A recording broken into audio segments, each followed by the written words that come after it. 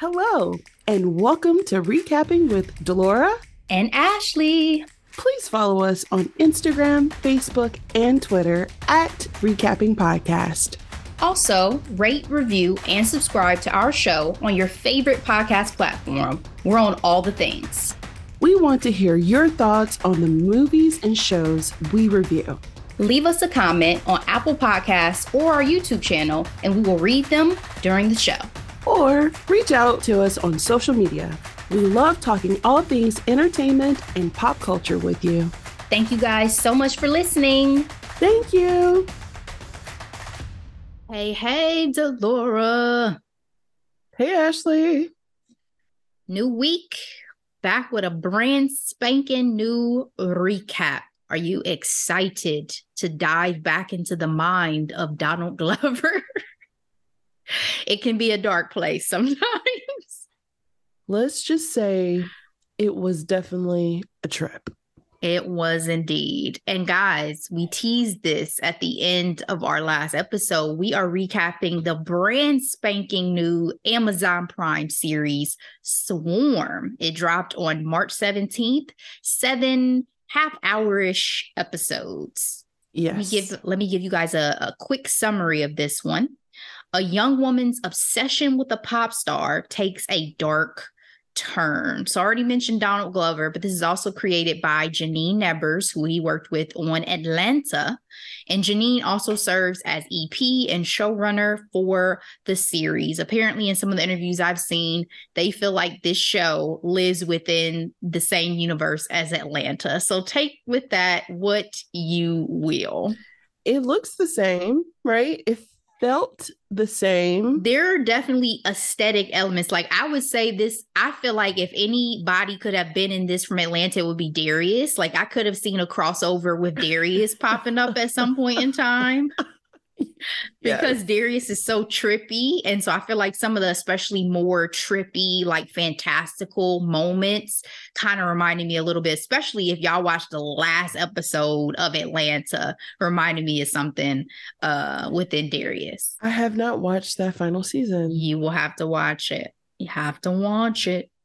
Anyway, let's get into this cast.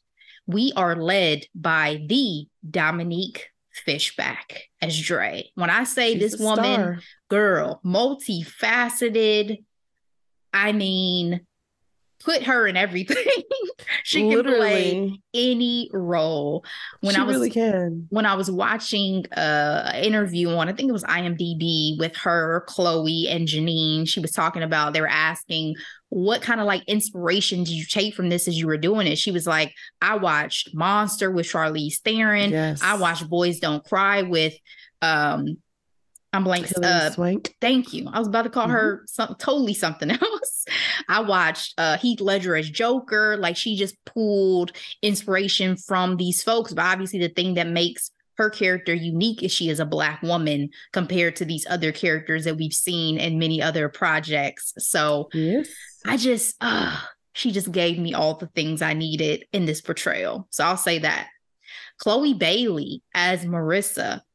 Now, Chloe has gotten some controversy because of this particular role that I want to get your thoughts on once we really get going. But I like seeing Chloe do other things besides just like grownish.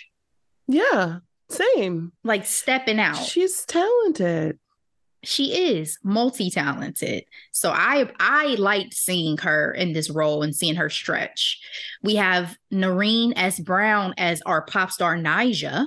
We have Damson Idris as Khalid. Now, again, I'm just now getting to Snowfall, so I haven't watched too many Damson projects just yet, but... Do you get it?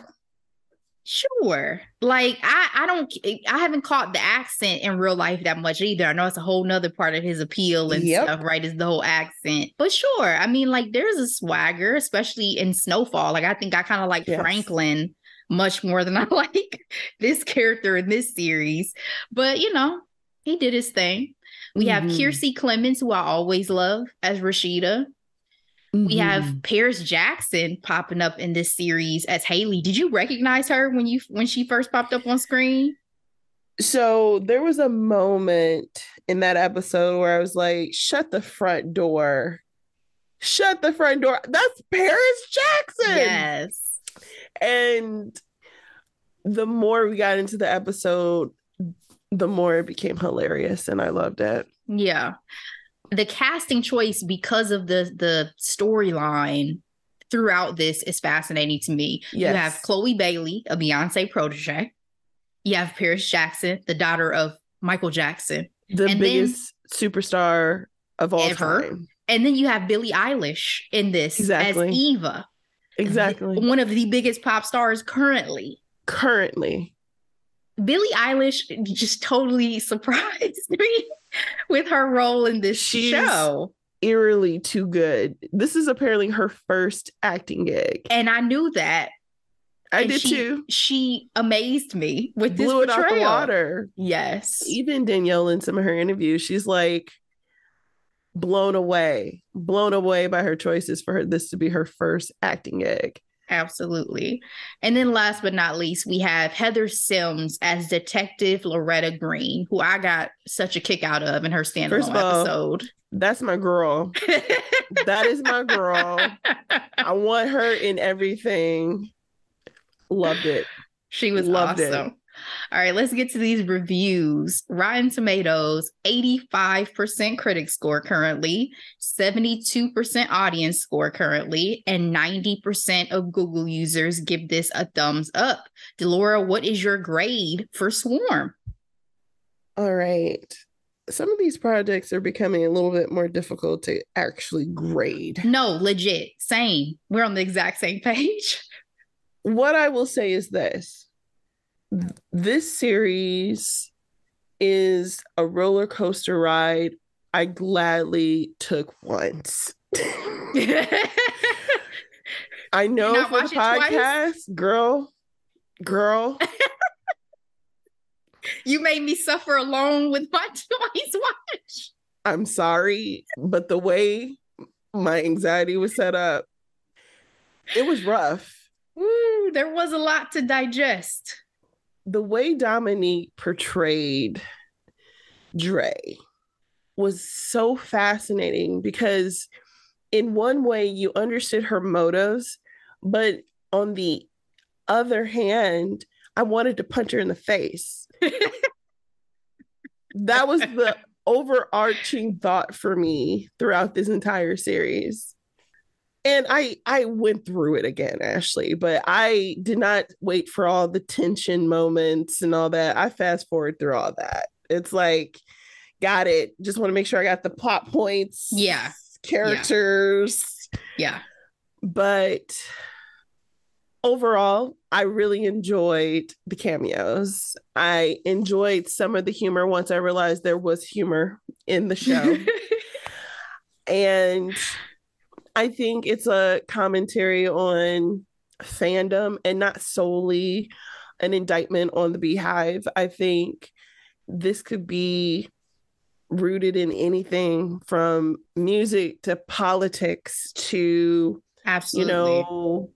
Literally anything. And so with that being said, because did I enjoy it?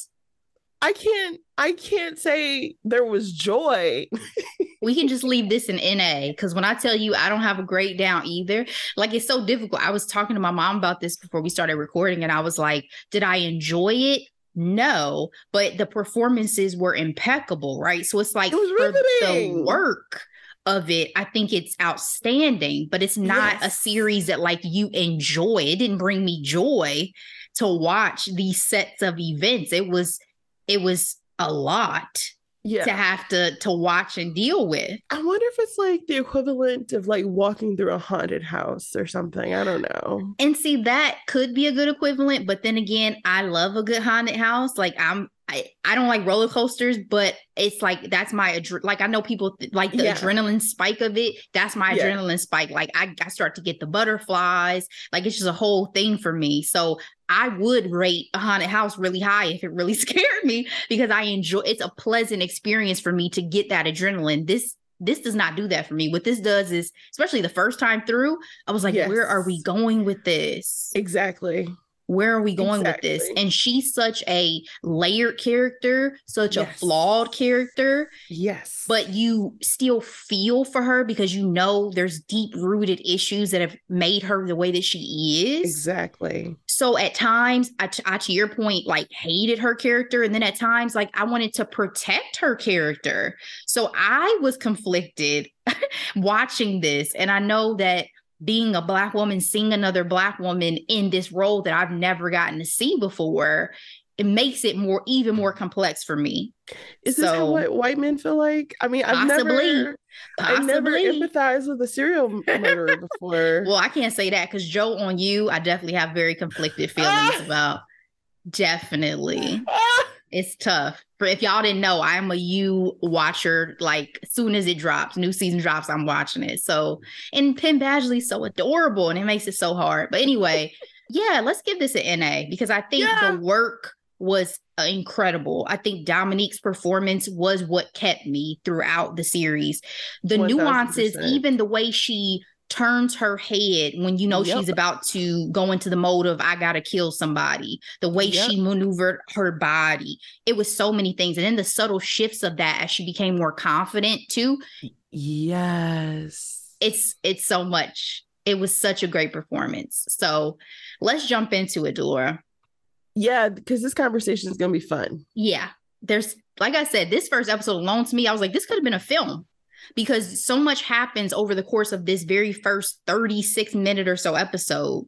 Yes. And so we're starting the show in Houston, Texas in 2016. All of the events of the series basically happen over a 2.5-year time period. And I love this statement we have at the beginning about the actual events, if they reflect a person or thing, it's intentional, right? Like this is not a work of fiction because they were meticulous about doing research at the start so that all of these events really do tie to real life murders, events, scenarios that happened. And now it's being put in this fictionalized story. So that off the bat was like, what are we about to get into? That really, what are we about to watch? Start you off on a weird foot, right? Yes. It's like, and then the more outrageous the episode is, the more like, what? And then it's already Donald Glover, so I'm already like, I have no idea what to expect. He hits you with some things in Atlanta. So this first episode, we get introduced to Dre, and she is a super fan of music artist Nyjah, and she lives with her sister Marissa. Marissa is an aspiring makeup artist, right? Dre can't even afford rent for the month. She can't even afford to eat. But she got a brand spanking new credit card and dropped $3,600 on tickets for Nyjah's latest tour as a birthday surprise for Marissa. What are your impressions of Dre and her relationship with Marissa in this first episode? Like the arm kissing scene alone, I didn't know what to make of things. So what were your impressions? I felt like the dynamics were weird for the simple fact of, okay, you see the love immediately in terms of like they say that they're sisters, but first time watching it, I was like, are you sisters like him? You know, you're my sister, you're also auntie to my daughter, like, you know what I mean? Or are they actually sisters? That's why I said it was weird, unclear to me. You knew that Dre had some special needs, or frankly might have been on the spectrum of some way, but it's unclear. And what made me draw to that conclusion was the way she processed her environment, and she sucked on her fingers, and even how she kissed Marissa's arm. I'm just like, something isn't, the math ain't mathing. That part. Also, the way that Marissa's boyfriend interacted with her, I feel like he was very intentional on the things that he needled her with, which meant he would not have done that to her if he didn't see a vulnerability there.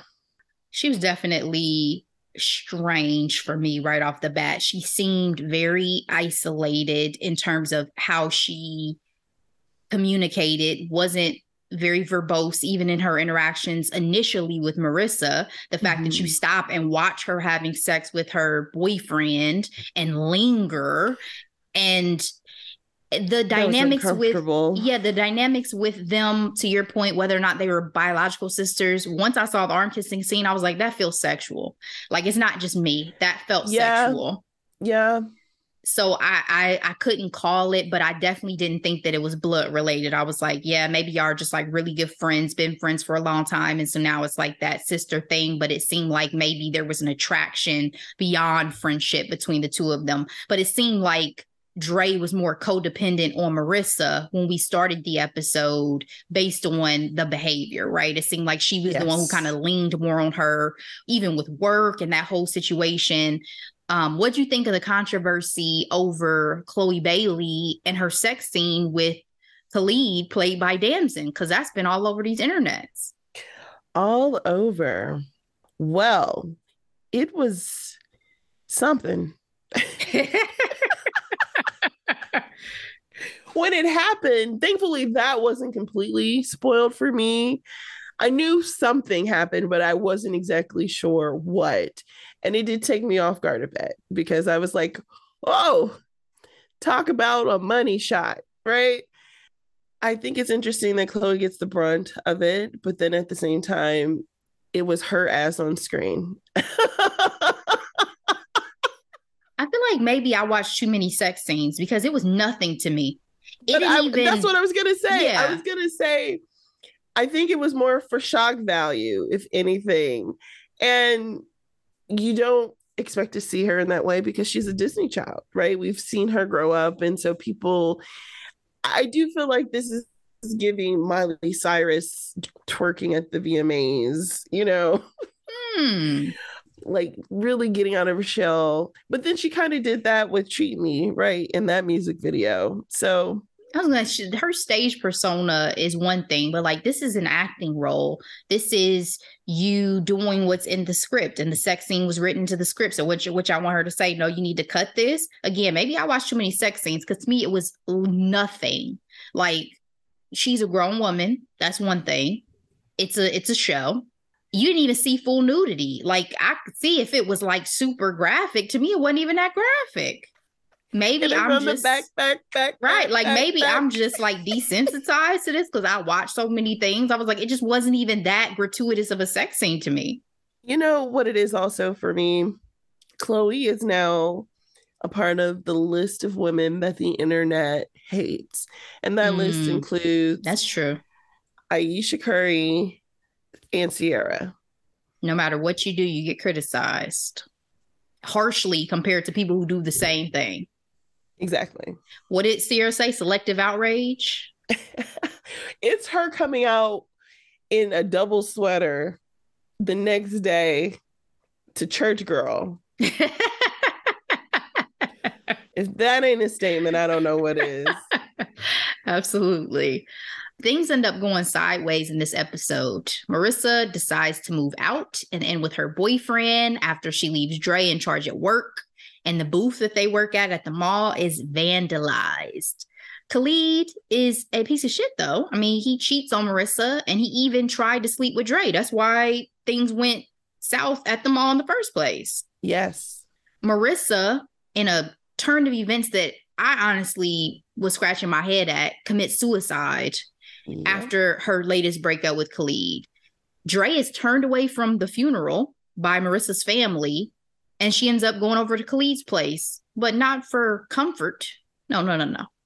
She viciously murders him, Delora, and then eats pie. Please give me your thoughts. So Marissa's suicide does come off a bit random, but I think that's what the scar on her arm is supposed to represent, that there was a history there. Thank you for that connecting of the dots. Because it was so random to me. At first, I thought it was an overdose. And I was like, I thought all she did was smoke weed. How'd she overdose? Right.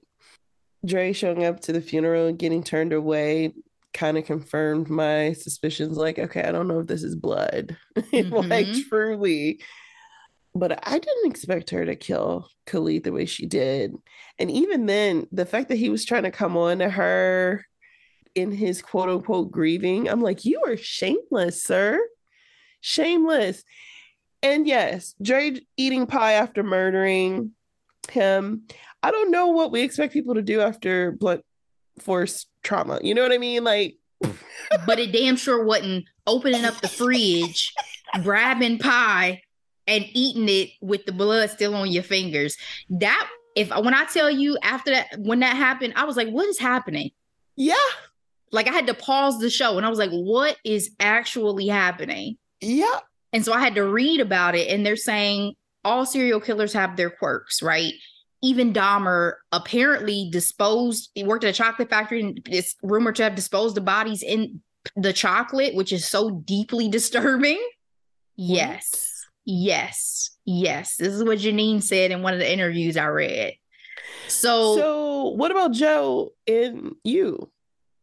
So Joe's quirk is that he's an obsessive. So he keeps boxes of stuff for the people he's obsessed with. Like he has boxes filled with their personal items he's collected from them. And then he also builds literally like a cage that he keeps the majority of his victims in. So he's like a stalker obsessive type of serial killer.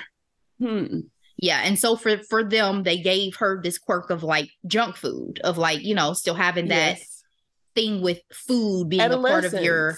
Yeah. And that's a good point too, that she was still mentally at a different place than you would expect at the age she was. But yeah, that this is her quirk. This is the establishment of her quirk. But when I tell you, I knew she was going to kill Khalid from the moment she walked in that door. I was like, why would you let this girl into your house? I know she blames you. She has to blame you. Yeah. For her I death. was unclear because when she sat down for tea, I was like, this could go one or two ways, right? Yeah. But did I expect her to get the lamp? And that part. That was like, I think I turned my head the first time, like, oh, because for you to choose, that's another thing throughout the series, she chooses blunt force, right? Like that is her method of choice when it comes to murder. And a lot of the people you're murdering are men. Yes. So it's fascinating that you would choose to go toe to toe with men in this way. Yep. So that was an interesting character choice as well. In episode 2, it's 2017. And Dre has moved to Tennessee and she's working as a stripper. She's on the hunt for a guy that has spoken ill of Marissa and Nyjah online. First question for you for this episode. Were you surprised that she got away with Khalid's murder? Like when this started, were you like, hold on, thought she was going to get got? I was, because the assumption is first murder, there's going to be some mistakes or some fingerprints. Right. Someone who could easily track it back to you and get caught. So yes, that was kind of surprising. The fact that she was even able to have the know-how to even move to a different state also. That was fascinating. She ends up murdering a fellow stripper, played by Paris Jackson, who was getting overly friendly, and her abusive boyfriend. This was probably the most out of the pattern of behavior murders that she did, because it had no ties to Marissa or Nyjah like we see throughout this series. Do you think that she would have gone down this path had it not been for feeling like she had no alternatives because Haley was invading into her space and into her life? I think it's the latter. I think if Haley wasn't probably dealing with codependency. I mean, she broke into this girl's room. She was like, fuck you. How you get back in here? Oh, I just told them I was your friend or whatever she said, and they let me in your room. Why are you here? That was another thing. Everybody's your friend. That was another thing. Dre is so unfriendly as a human being. I don't know why people gravitated to her. Okay, Wednesday.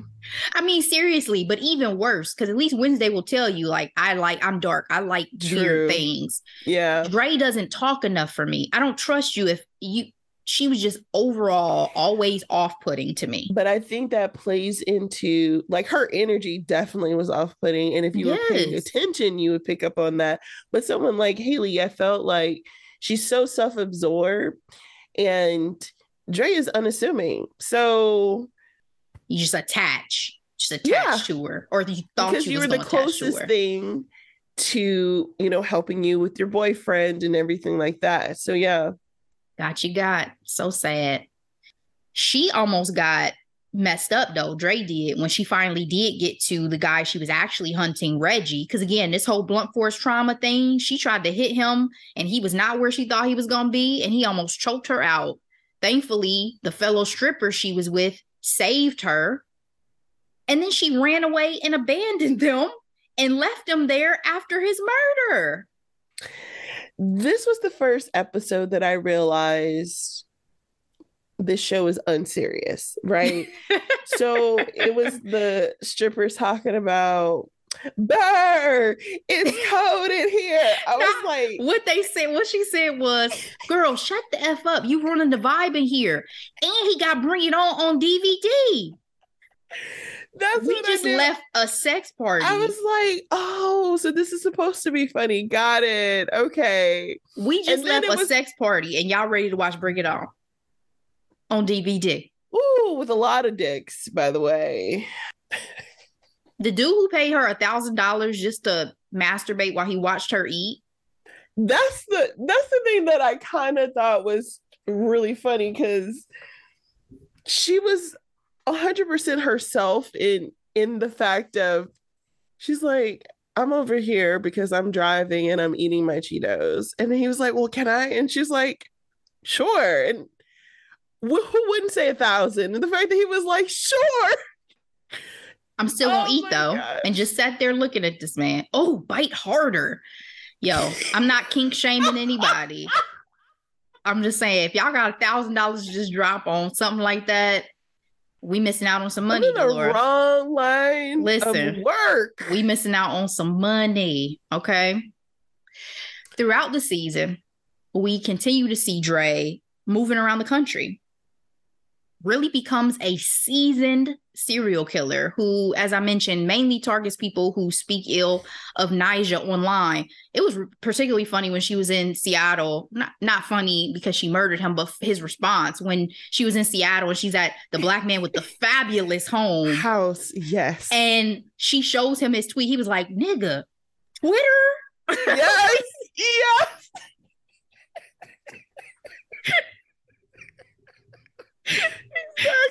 Exactly. It's just the ridiculous audacity of the entire situation, right? The fact that she is literally tracking people down to hurt them based on this person that she's absolutely never met and who has no idea that she exists. And I wanted to highlight back to the strippers. That was a real life headline.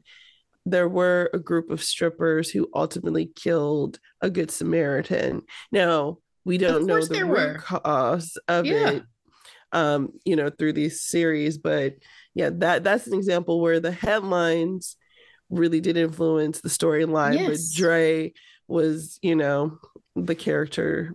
As we said, everything together. Everything is ripped from a headline somewhere. They just strung it all together to turn it into a series. But I would have been pissed if I was those strippers, though. Oh, yes, for sure. Even though she didn't kill him, I still want to know what happened to the nice guy from episode 3 whose staff pass she stole to get into that show to see Nyjah.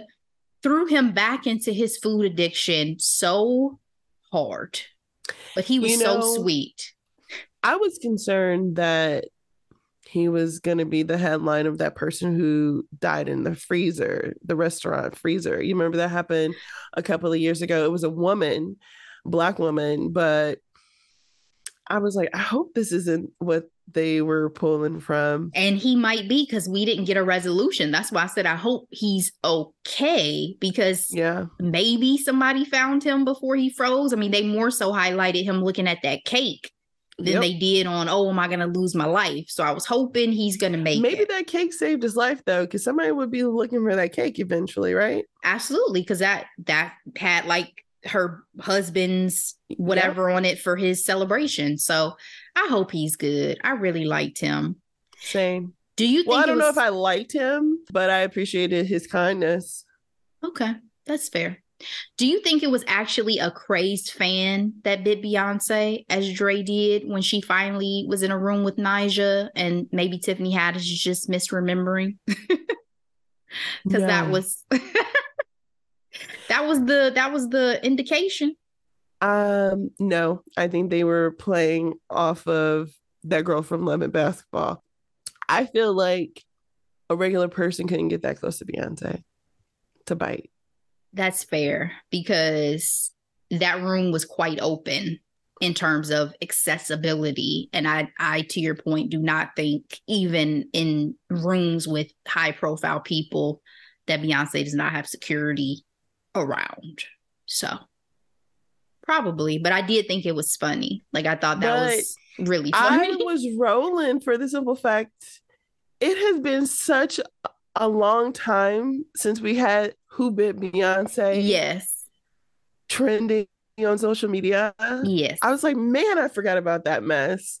And when they made the Sanaa reference, rolling, just it was smart and funny. I'm kind of surprised that they were able to get away with as many references to Beyonce as they did in this series, but hey, do y'all thing. I guess if Chloe was comfortable, it is what it is. Well, Beyonce is now the celebrity, right? Yeah. So she's in another stratosphere. And I think things like this is inevitable. But I'm curious to see if she got an early screener, considering she does have an existing relationship with Donald, courtesy of The Lion King. There you go. It's time to get on to the episode with Billie Eilish. What were your impressions of this cult-like group of women led by Billie, who lured Dre into staying with them on her way to a music festival Nyjah will be performing at in episode 4, a la Beyonce performing at Coachella, baby? I didn't trust it. I was curious, but it's that typical cult environment. They make you comfortable. They flatter you. But at the same time, they disarm you and they take your power and you lose track of time and sense of self. I was surprised that Dre was as open to being a part of things with them as she was, because again, she's been so standoffish as we've seen her up until this point throughout the series, that for her to actually participate in their activities, go on the hike, do the one-on-one sessions with Ava, I was like, oh, this is interesting that you actually must feel a connection and included in this process, that you're even this open to it. But to your point, they were definitely a cult. They reminded me of that NXIVM cult that I've watched the Vow documentary about on HBO, especially with the branding. I was like, oh, that's NXIVM. For me, it was Midsommar, the first time I got to know Florence Pugh. That is a horror movie, man, oh man. And if you've seen it, you know exactly what I'm talking about. They utilize nature and finding solutions to the problem. I think Dre was attracted to their friendliness, their offerings of love. And because the one thing that Danielle said throughout this press tour, because she has a fantastic interview with Torre that's available on his podcast show, and then a myriad of other interviews I got a chance to see. I got a chance to see Tamara Hall and Jimmy Kimmel. Dominique didn't make excuses for Dre, but she said that all of her actions are out of love. Mm-hmm. And I feel like she was looking for it, and these white women offered it for her to an extent, right? And she was like, okay, I will drink the Kool-Aid temporarily until I'm done, right? Well, until y'all can get me this supposed access. Yeah, it's this access I need to get into this festival. So she was playing the game. But I'm not sure what they expected from Dre in return, especially once someone cleaned that blood off the seat of the car, and she got her dirt on her to know that she's a killer, because I mean, she ended up taking like 3 of those women out. And I just knew the survivors would go to the police and this killing spree would be a wrap. Yeah. Unless they had some dirt on themselves. So that was my thought. I said, this whole Bond situation, y'all must have some major skeletons that y'all are afraid would come out if y'all were not willing to go to the police after she ran down your leader, killed the other lady by banging her head in the door, and then ran another one. No, I'm sorry. She didn't run her over. She got her, flipped off the hood of the car and then beat her with like a tire iron or something. I will say this episode was really enlightening, especially with her one-on-one with Billie Eilish character. It gives you more background of quote unquote spilled milk. So her bloodlust, so to speak, predates Marissa.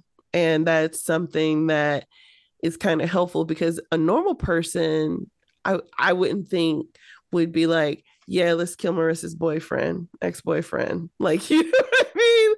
Like, there's some pre-existing something going on here. Yeah, I don't know how intentional murder had been for her prior, because it seemed like when she killed Khalid, it was almost like that was just completely unleashed and unlocked for her.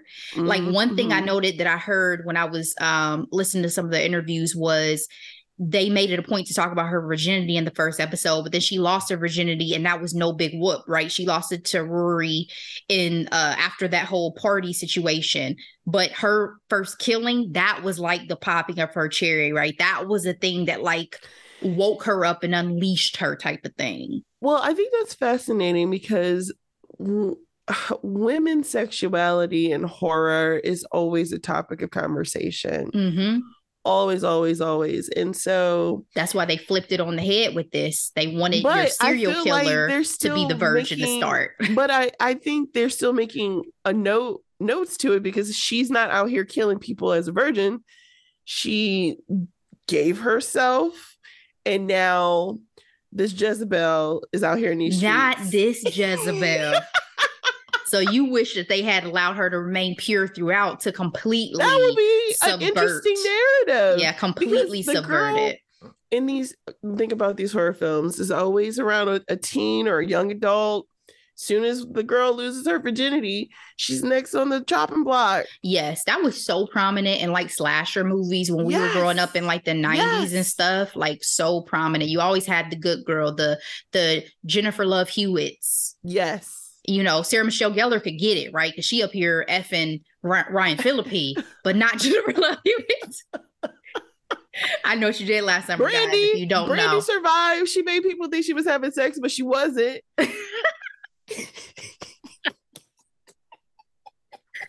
That's like, I feel like she was Stacey Dash off of Clueless, though. She did everything but. Anyway, but that is, to your point, the whole sexual, because Dre also is figuring out her sexuality as well. That's another thing that we're going to get to. Yes. And she's figuring things out with that in general. So to your point about backstory, in episode 5, we learned way more about her history with Marissa and her family. She was their foster child, right? Yes. And she returns to the home in Houston that she lived with them, because Marissa's phone has been cut off. She has had Marissa's phone since Marissa died, and literally has been sending messages back and forth between herself on her phone and Marissa's phone. Yes. So to say she's attached is an understatement. That scene in the store with the worker, I was so worried she was going to kill him. I was so worried she was going to kill that man. Yes.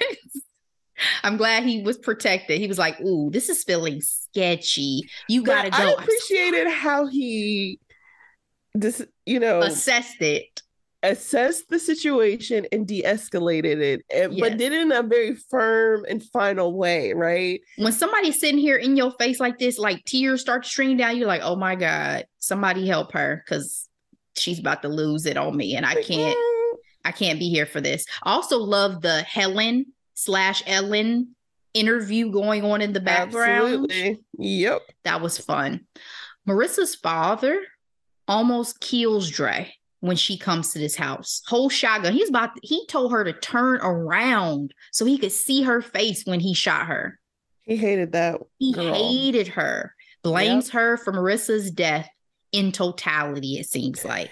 He thinks she's a punishment for taking the check. That line Leon said, that was haunting. Yes. That was, and I haven't seen Leon in a while either. I was like, sir. Same. You were acting your butt off in this series. His wife was eerily calm, though. Even when Dre came up to her with that gun, she was like, oh, come to finish the job, have you?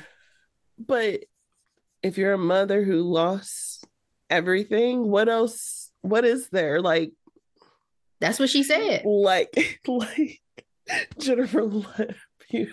What do you want from me? Now, I don't like horror movies, but I love a good slasher. Don't ask me why. It's complicated. I get it. Any other thoughts about this episode of her returning to her roots in Houston? The fact that she was still on cool terms with the dog, I was like, see, this throws off my whole narrative that like animals and babies are good at sussing out bad people. Because this dog should have bit her. This clock can be wrong or can be right twice a day. You never know. This is the first time I felt for Dre. I'll say that for me. Did you? I did not want him to kill her again, which was weird because she's a serial killer indiscriminately harming people at this point. But I felt like such a nurturing energy towards her in this episode because to see her foster parents treat her like this, like saddened me. It's so funny. It's kind of like what people say when you go back home, in some ways you revert back to the self that you were dealing with, like your parental units and things along those lines. And so from that perspective, I guess I can see it, but maybe she got on my nerves less in this episode than the previous ones. I don't know. But this is the one that everyone talked about Malia being a part of the writing team. Yes, and how she put some wild ideas forth. I love that she is carving out this lane for herself and doing her thing. It warms my heart for a while. Yeah, it warms my heart to see. Episode 6, which I personally felt should have been episode 7. In my mind, this was the finale. It's styled as a documentary called Falling Through the Cracks. This was my favorite episode out of the entire series. Well, Detective Loretta, you know? She made it. All her quirks. Yep. So this episode showed the quote unquote real Dre and characters we've seen throughout the show. As I mentioned, Detective Loretta Green, Black woman in Memphis, has been the only person to piece the murders together and tie them to Dre. We find out Dre was sent back to foster care from Marissa's parents after she attacked, choked, and stabbed a fellow classmate. Oof. By the end of this episode, Detective Green has an opportunity to go question Dre as she's being held in Atlanta after rushing the stage of her favorite artist's concert. That caseworker for Child and Family Services was 10 toes down for these kids. Do you hear me? Yeah, but I still was running out of patience for her. I'm not gonna lie. She said, do you want me to gossip about a child in the foster care system? Ma'am, I've been doing this for 30 years. Like, what I love too is you see the energy between two Black women doing their jobs ferociously. Yep. You have this woman who is 10 toes down for these kids and this detective who is trying to get to the truth. You said this is your favorite episode. What did you enjoy about this faux documentary? Well, of course, Detective Green. Obviously, she made the show for me, and she was a delight to watch. But I'm not gonna lie, I was confused because I'm like, so what we were watching is a simulated series of events. And so these are the people, like it was a little confusing. And I guess for this episode also, I'm like, they are really taking it there. Like they're fearless in the direction of the show in terms of it's like it's already outlandish, and you're gonna top it off with a true crime mockumentary.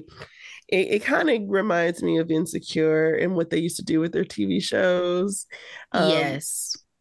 The slavery one, and then the missing girl one. It also gives you, I'm sure, as a writer, such a fun opportunity to stretch even further. And I think my thought about why this should be the finale is because it's supposedly this real, true story of the things we've seen. To me, it makes so much sense for that to be what we end on, for us to wonder what happened after Detective Green made it to Atlanta. Did she get released? Did she get to her? Like once we discussed the final episode, I didn't enjoy that wrap up. Now I understand that Janine said this is how Donald had envisioned it, but it's not the way that I envisioned it.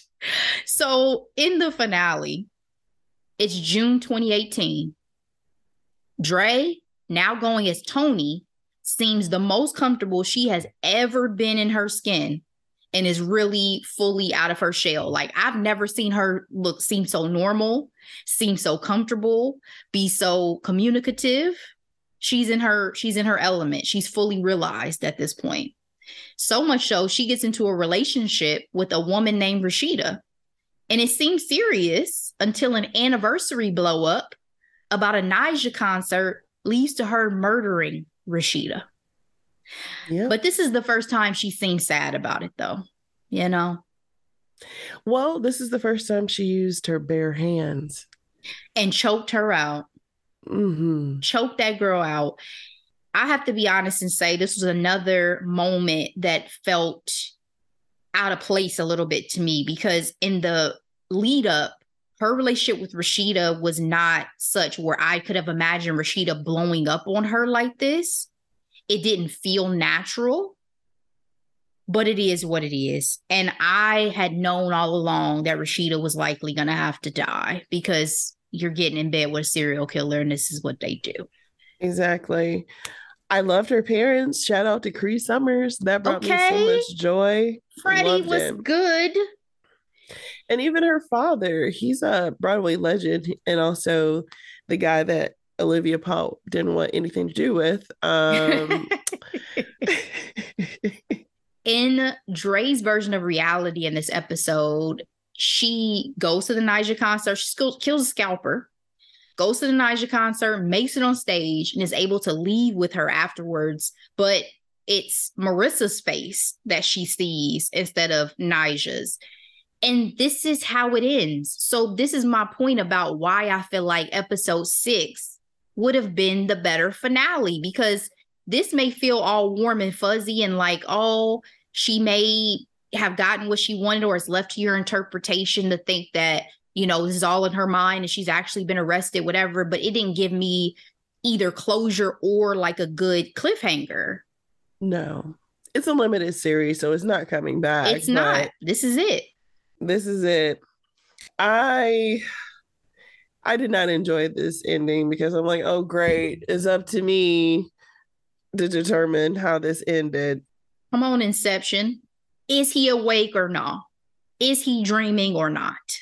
Also, one could say Dre's love for Marissa and Nyjah was the driving force of this entire journey. Mm-hmm. And they have in some ways fused together to be this one person in Dre's eyes.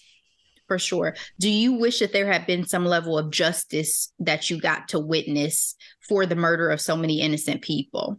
Yeah, because like I said, most of the series, I was like, I want to punch Dre in the face. But I mean, what does that say about an unassuming person, right? and a Black woman falling through the cracks. I mean, we've never seen it, so you never think about it. Never seen it on screen for sure. Give me any final thoughts you have about Swarm and about the experience watching it. Well, as I mentioned, this was one hell of a ride. I found it to be hilarious on how thorough the Ni'Jah comparison is to Beyonce. Mm-hmm. Things like the Running Scare Tour Part 2, Heavy Rolling. The surprise drops. And the overall imagery of the static and having a high-powered husband, having twins, producing twins. Yep. Hilarious. The talent of Dominique is, it just makes me so happy. I wrote in my notes, this next generation is in good hands. We're in good hands. The talent, I mean, I've been gloating over Danielle. Is it Deadwire? I forget her last name. Deadweiler, I think. Deadweiler from Teal and The Harder They Fall. And then, of course, Lashana Lynch. But Dominique, it's like we got three violas just walking around. You know what I mean? Because the versatility of their work is astounding. I think what's amazing too, I'm sorry, I don't mean to cut you off. I was just going to say that they have vehicles to allow them to display their talent now that a lot of actresses who preceded them did not have at those ages. Very true. I mean, I love Viola Davis, but she's like, ask me how many times I played an addicted mom or, you know, a distressed mama. Or just had to be always the background character. Like one thing that Dominique said was, a lot of people wait their entire careers to have a vehicle like this to display a full range of abilities. Like, I'm so grateful for this opportunity to be Dre because I got a chance to be a different person with every episode. And that's real. So real. And I'm going to even highlight the fact that we live in a time where there's all these possibilities for a live action Princess Tiana. We got Coco Jones, Ryan Disney, Keke Palmer, Normani, Marseille, Justine Skye. Like, this next generation, I'm just so proud. I'm so excited. What a time. What a time to be alive. How about you? Keep doing your thing, Black women. I think you said it all, and I kind of chimed in during your final thoughts. So I think I'm pretty much done.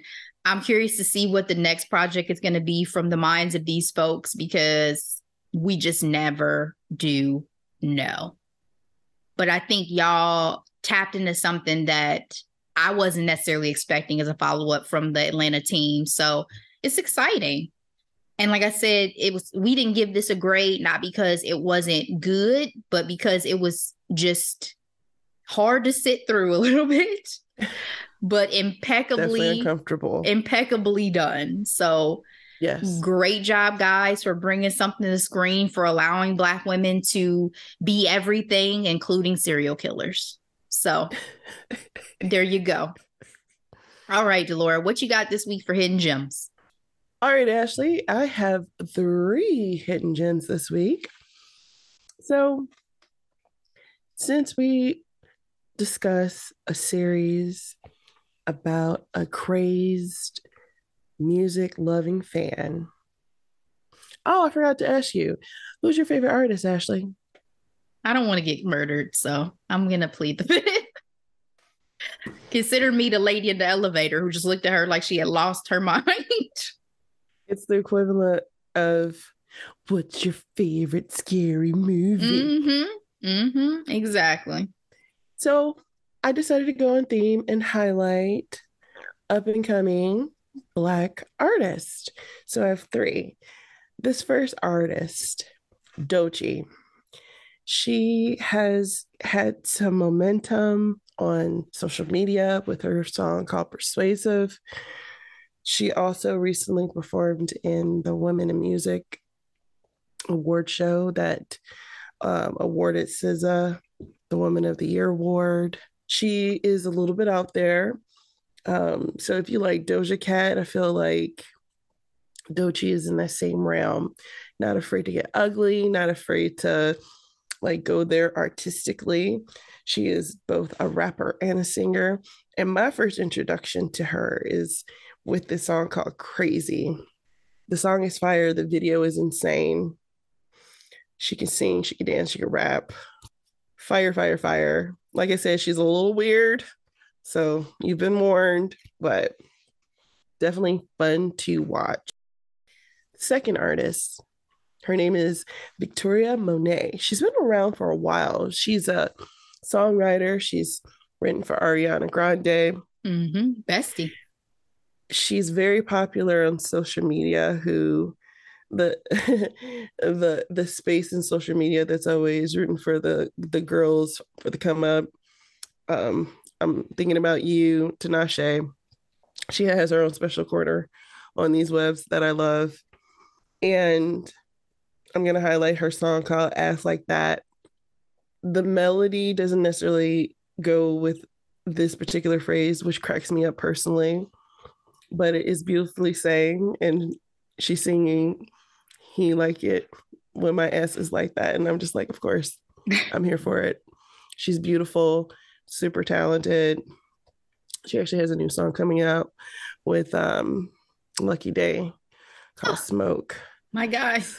Yeah, so check her out. And they're not hidden, but Ungodly Hour by Chloe and Halle. Since Chloe Bailey is the star of this new series. And I recently heard Forgive Me. And so I went back to listen to my favorite Chloe and Halle songs. I was like, let's highlight this album because it helped me through the pandemic. Don't Make It Harder on Me is still my favorite track. Really? Because my favorite, Busy Boy, Forgive Me, Lonely, and Overwhelmed are my favorites from that album. And so, that Tiny Desk still goes hard. So hard.